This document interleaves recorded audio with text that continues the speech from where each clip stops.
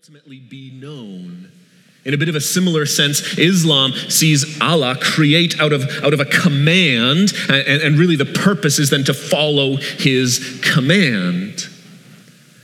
Buddhism answers this question in almost not answering it at all. It very much tries to avoid how things came into existence, because really the purpose of life is just individual enlightenment. In a very similar way, secularism answers this question with naturalism, right?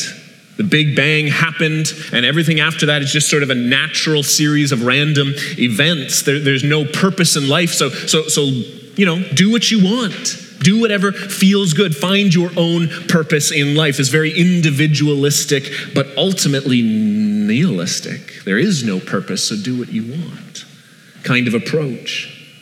In light of all of those, I think actually, not only does the Bible offer a true answer to all of that, I think it offers a better answer to all of that. God was not lonely and therefore had to create the world in order to be around someone as if there was some sort of defect in God, nor has he stood so far off that we can't ever get to know God. In fact, he comes close and enters into creation. And far from being no purpose in life or just some sort of individualistic figure it out yourself, actually God gives us a grand purpose to our lives found in knowing him. And so I've kind of already given away the end of where we're going to go, but we're going to look at the doctrine of the Trinity in creation. And really, this is what it's looking at. How does God create, and why? Why did God create anything at all? And I think the answer the Bible gives to us is beautiful. God has created us. The triune God has created us to actually see his glory and know him.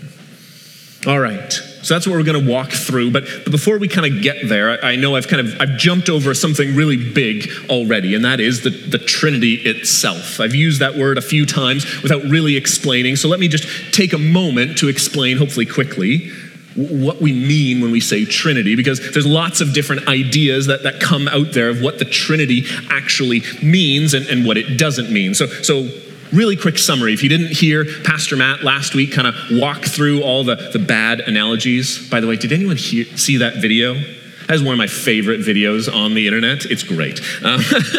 There's lots of bad analogies about the Trinity. So really quick, Trinity, 3 points. There is one God.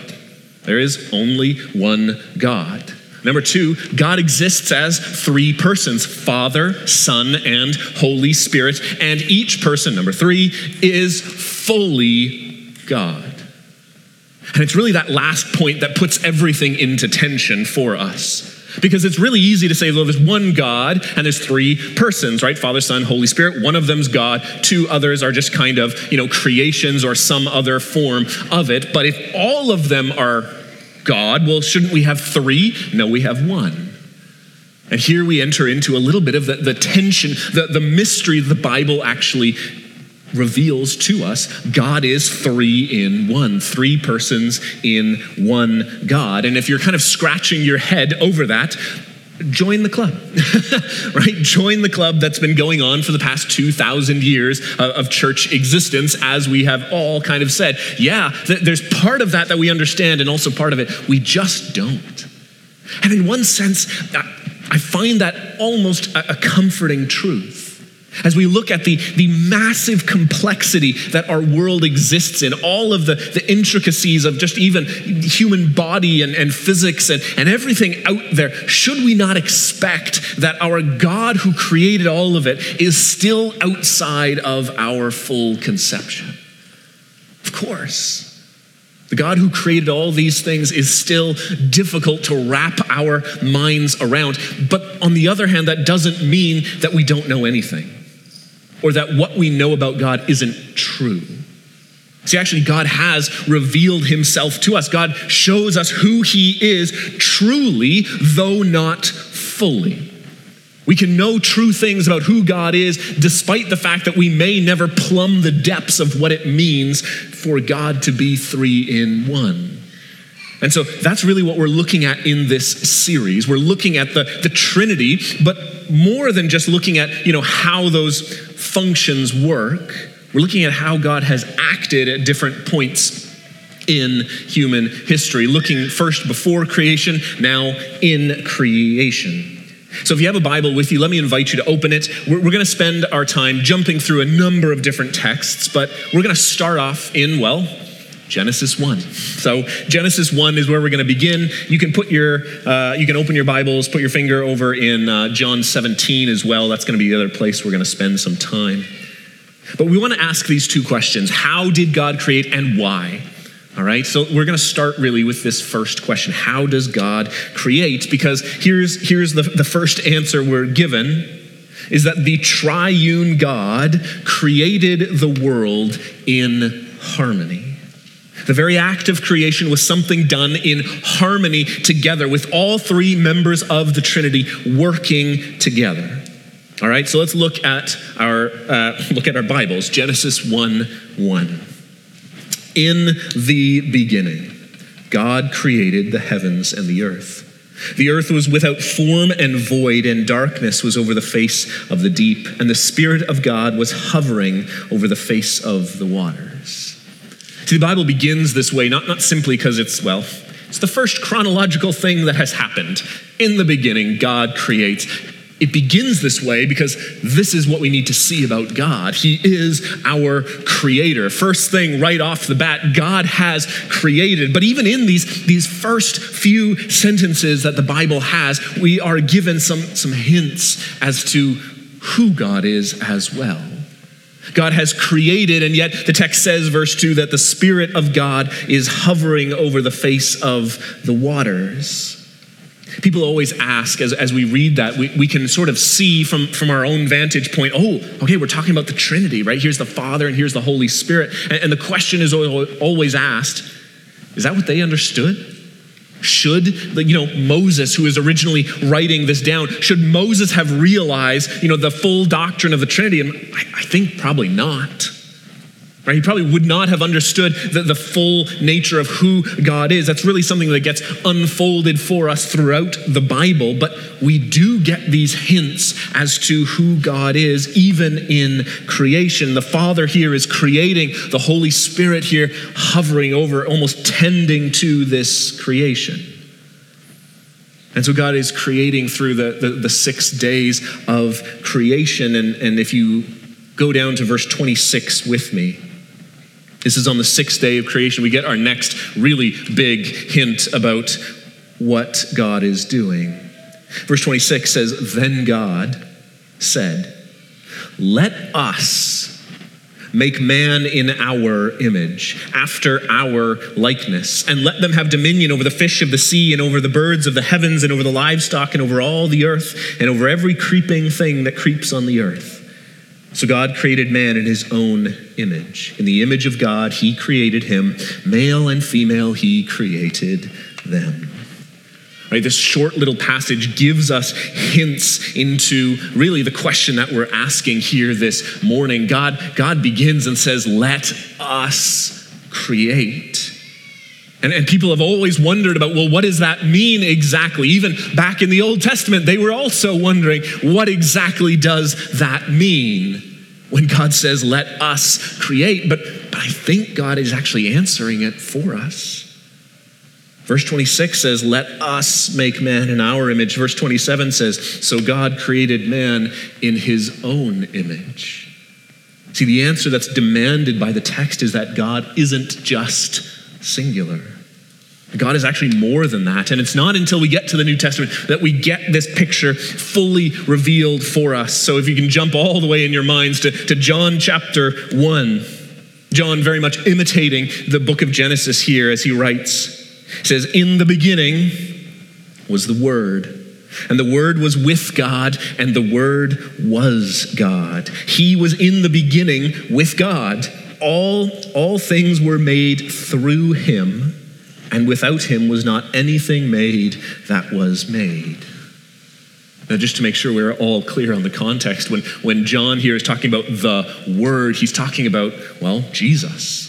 The second person of the Trinity, the Son. And John's whole point here in this introduction is that in the beginning, in Genesis, when God is creating, it is God the Son who is beside the Father.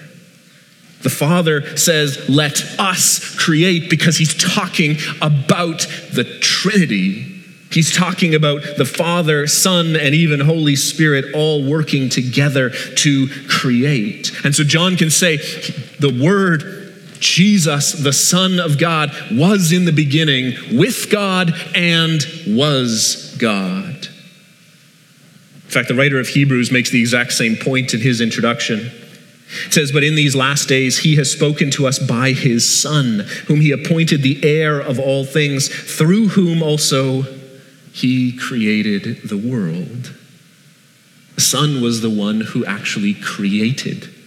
And if you notice, actually, it says the Father is creating through the Son, right? The Son is sort of the agent of creation in this, and the Holy Spirit there is bringing life. Job writes, he says, the Spirit of God has made me, and the breath of the Almighty gives me life. Father, Son, and Holy Spirit all working together in creation.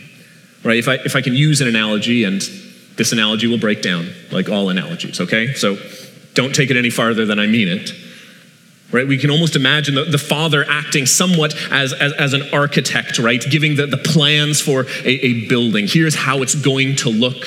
And then the Son comes in, and he's the one who's actually building it. He's the one with a hammer in his hand, and he's actually putting, beams together and working out this plan. And the Holy Spirit is the one actually bringing life as people move into this building. Again, that analogy will break down in seconds, but it gives us just a bit of a framework to understand all three members of the Trinity working together in concert in this creation. How does God create the world? The triune God created the world in harmony together. Each member playing a different note, yet all together bring forth a far more beautiful musical sound than any one by themselves. Right? That's what I mean when I say harmony. Everyone is working together to bring this. And so the picture we have is God creating the world and also how he intends it to function. It's meant to be a reflection of himself. Right? If you still have your Bibles open in Genesis, you can look at verse 27. God creates both male and female in his image, to carry on his image and yet to play different parts. All right, I know I'm venturing now into a much bigger discussion on what does it mean to be male and female and in God's image. How does that affect gender roles and impacts identity and all that sort of stuff? I know that. I'm not going to go there right now. I want to talk about that foundation.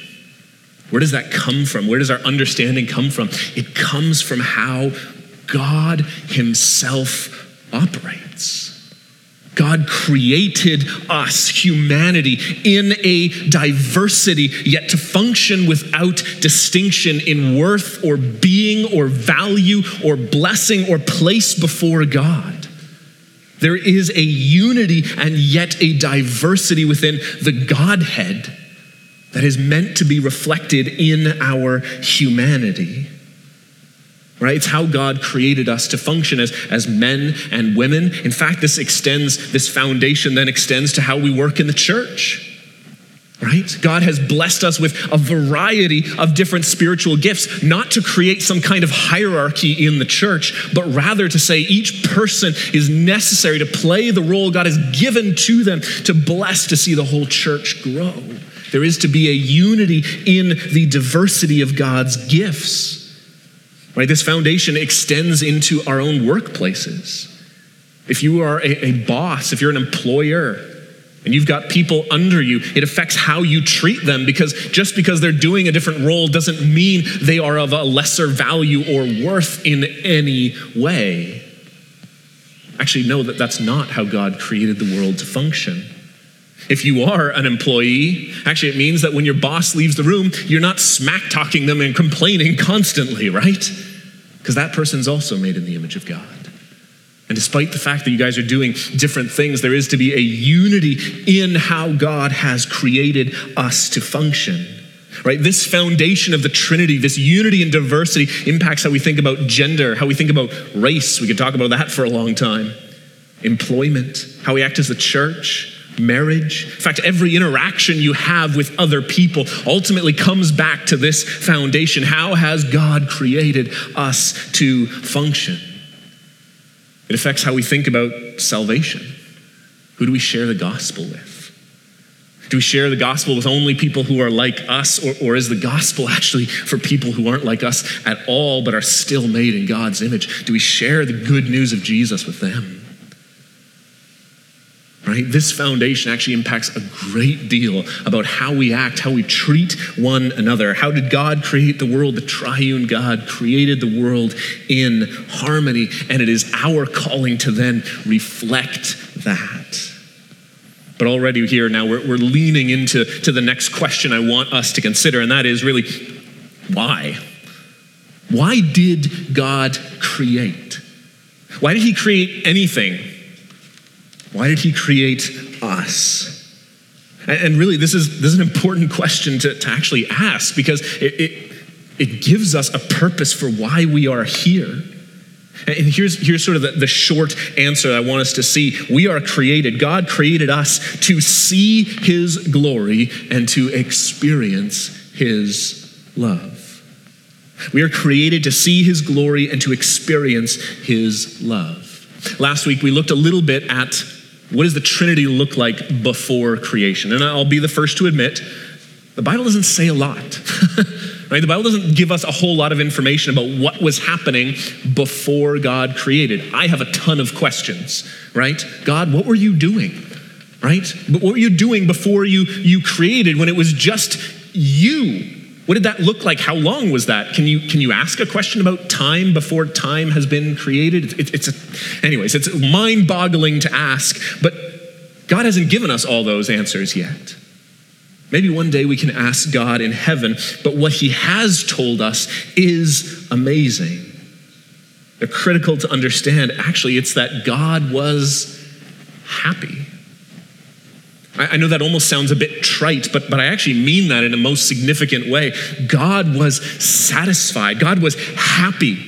There wasn't any lack or need that drove God to think, I need to create something to fill some kind of hole in my heart. No, actually, God as Father, Son, and Holy Spirit was perfectly loved and loving.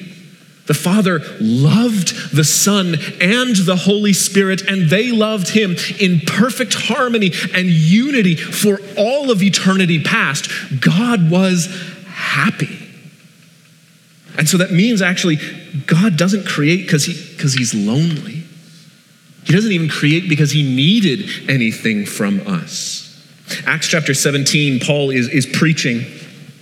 He says, the God who made the world and everything in it, being Lord of heaven and earth, does not live in temples made by man, nor is he served by human hands as though he needed anything, since he himself gives to all mankind life and breath and everything.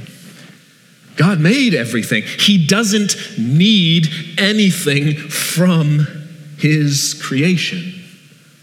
God wasn't lonely. He was perfectly loved and loving. God was perfectly satisfied in every way. In fact, God says in Psalm chapter 50, with some sarcasm I might add, he says, for every beast of the forest is mine, the cattle on 1,000 hills. I know all the birds of the hills, and all that moves in the field is mine.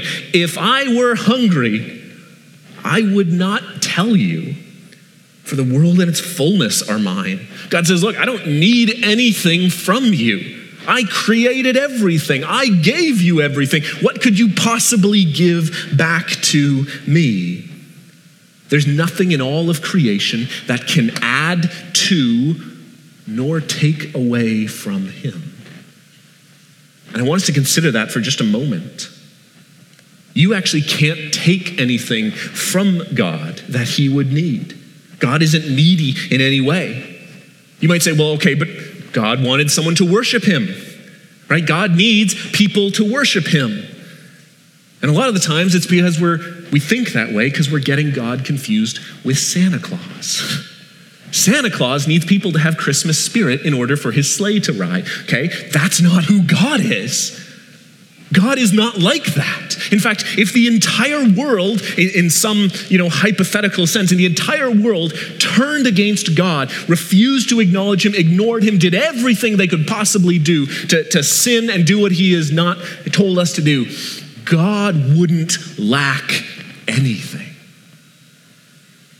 More so even, actually, if every person in the world suddenly did follow God, did exactly what he wanted us to do, God actually wouldn't gain anything by that either. There is nothing in all of creation that can take from or add to God. And see, I'm going to argue this is really good news. This is really good news for us. Because if there is nothing in all of creation that we can add to God, what it means actually God has everything we need.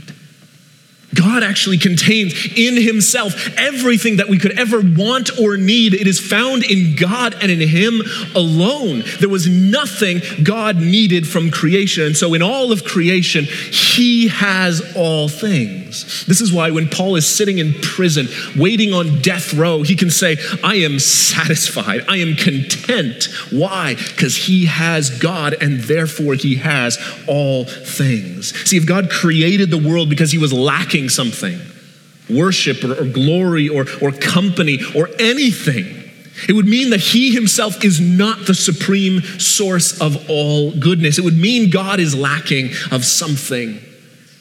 It would mean he isn't really God. But yet, what this means is that every need of ours is ultimately fulfilled in God. But here's where we actually need to be a bit careful not to stop. Because if we stopped right there, what we would come to, the conclusion we would come to is God doesn't care. Right? If I can't add anything to God, surely he doesn't actually care about me because I can't do anything for him.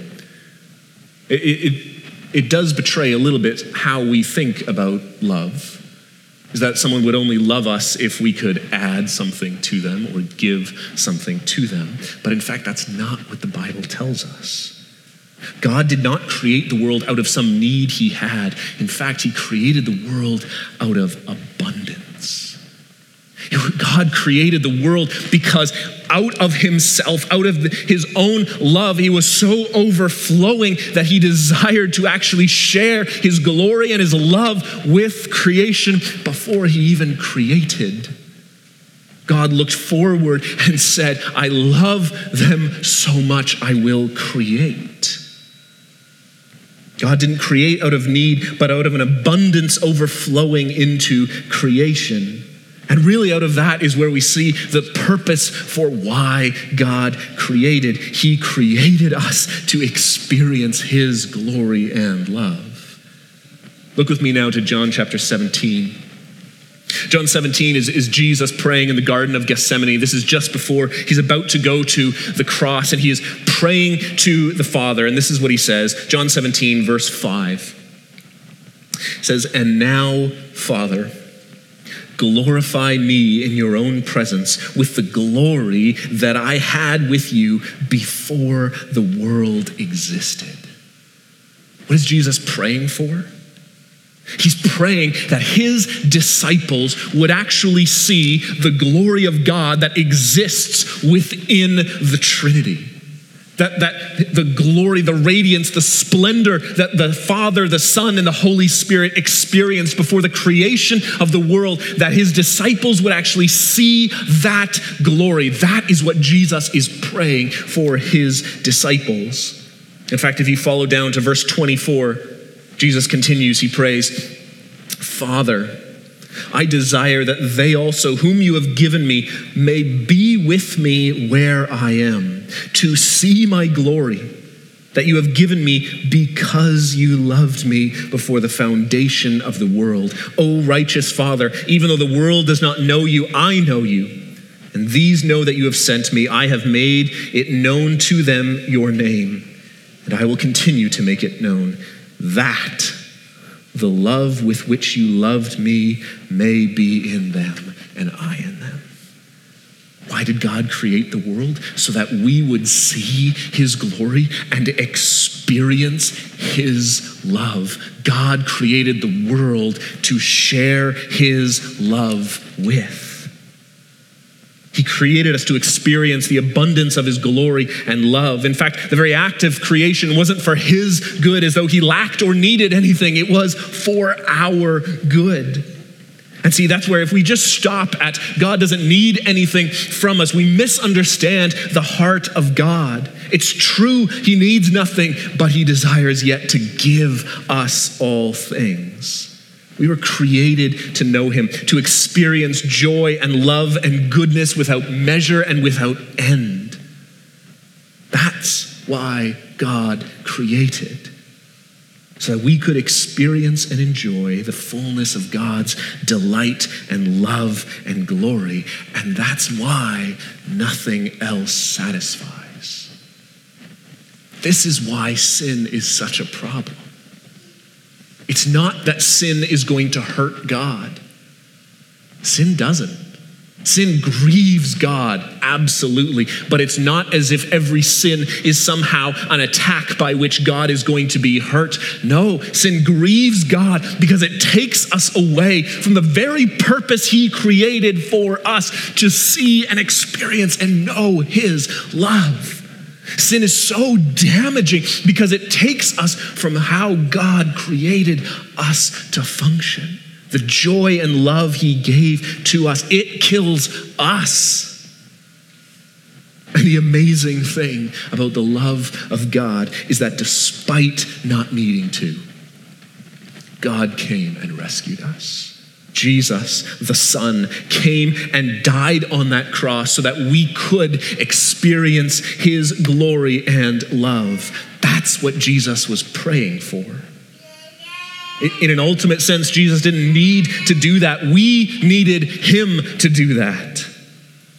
The grandest display of all creation was that God was not compelled to save by anything, but to share his glory and display his love. Jesus went to the cross so that anyone who would trust in him would be forgiven, that we could be with him, that we could experience this love that God has overflowed into creation.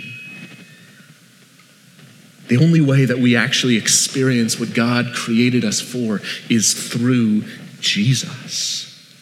Sin separates us from God. But Jesus died on the cross to pay that punishment for our sin, so anyone who trusts in him would be forgiven, that we would be united with God.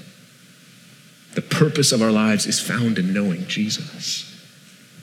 God created this whole world with Jesus at the center. Do you know him? Do you trust in him? It's what we're made for. To see his glory and experience his love. So how did God create?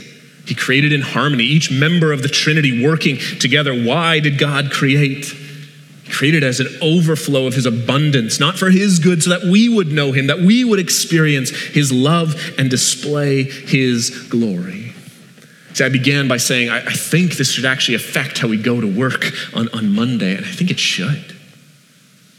It should affect how we conduct our lives, what we actually seek after.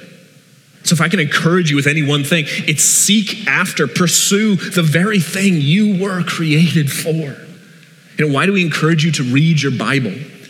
It's not because God is keeping a checklist. It's not because it's going to save you. No, it's for your good. It's so that you would actually experience and see more of God's love, that you would behold his glory and his splendor, that you would be able to radiate it back. Why do we say spend time in prayer? It's so that you would actually understand and know and experience the love of God more. Why do we fight against sin? It's because sin kills us. It kills the joy we are created for. If I can paraphrase C.S. Lewis, we don't sin because our desires are too great, but because we are far too easily pleased. We settle for counterfeits. We settle for fake, empty, vain joy when the real thing is offered for us in Jesus. And so the question I want to leave us with then is, when in my day, when in your day, have we set aside time to pursue what is best? Do we have times in our days, in our weeks, where that is our actual pursuit? I want what is going to be very best in my life. Or have we so filled our days, so packed our schedules with what doesn't ultimately satisfy, that we end our days exhausted and done, instead of giving ourselves time to actually seek what will ultimately satisfy? So I'm not saying there's not lots to do. Nobody is sitting here thinking, I have so much extra time. No one is thinking that. It's a question of, are we going to seek what is best?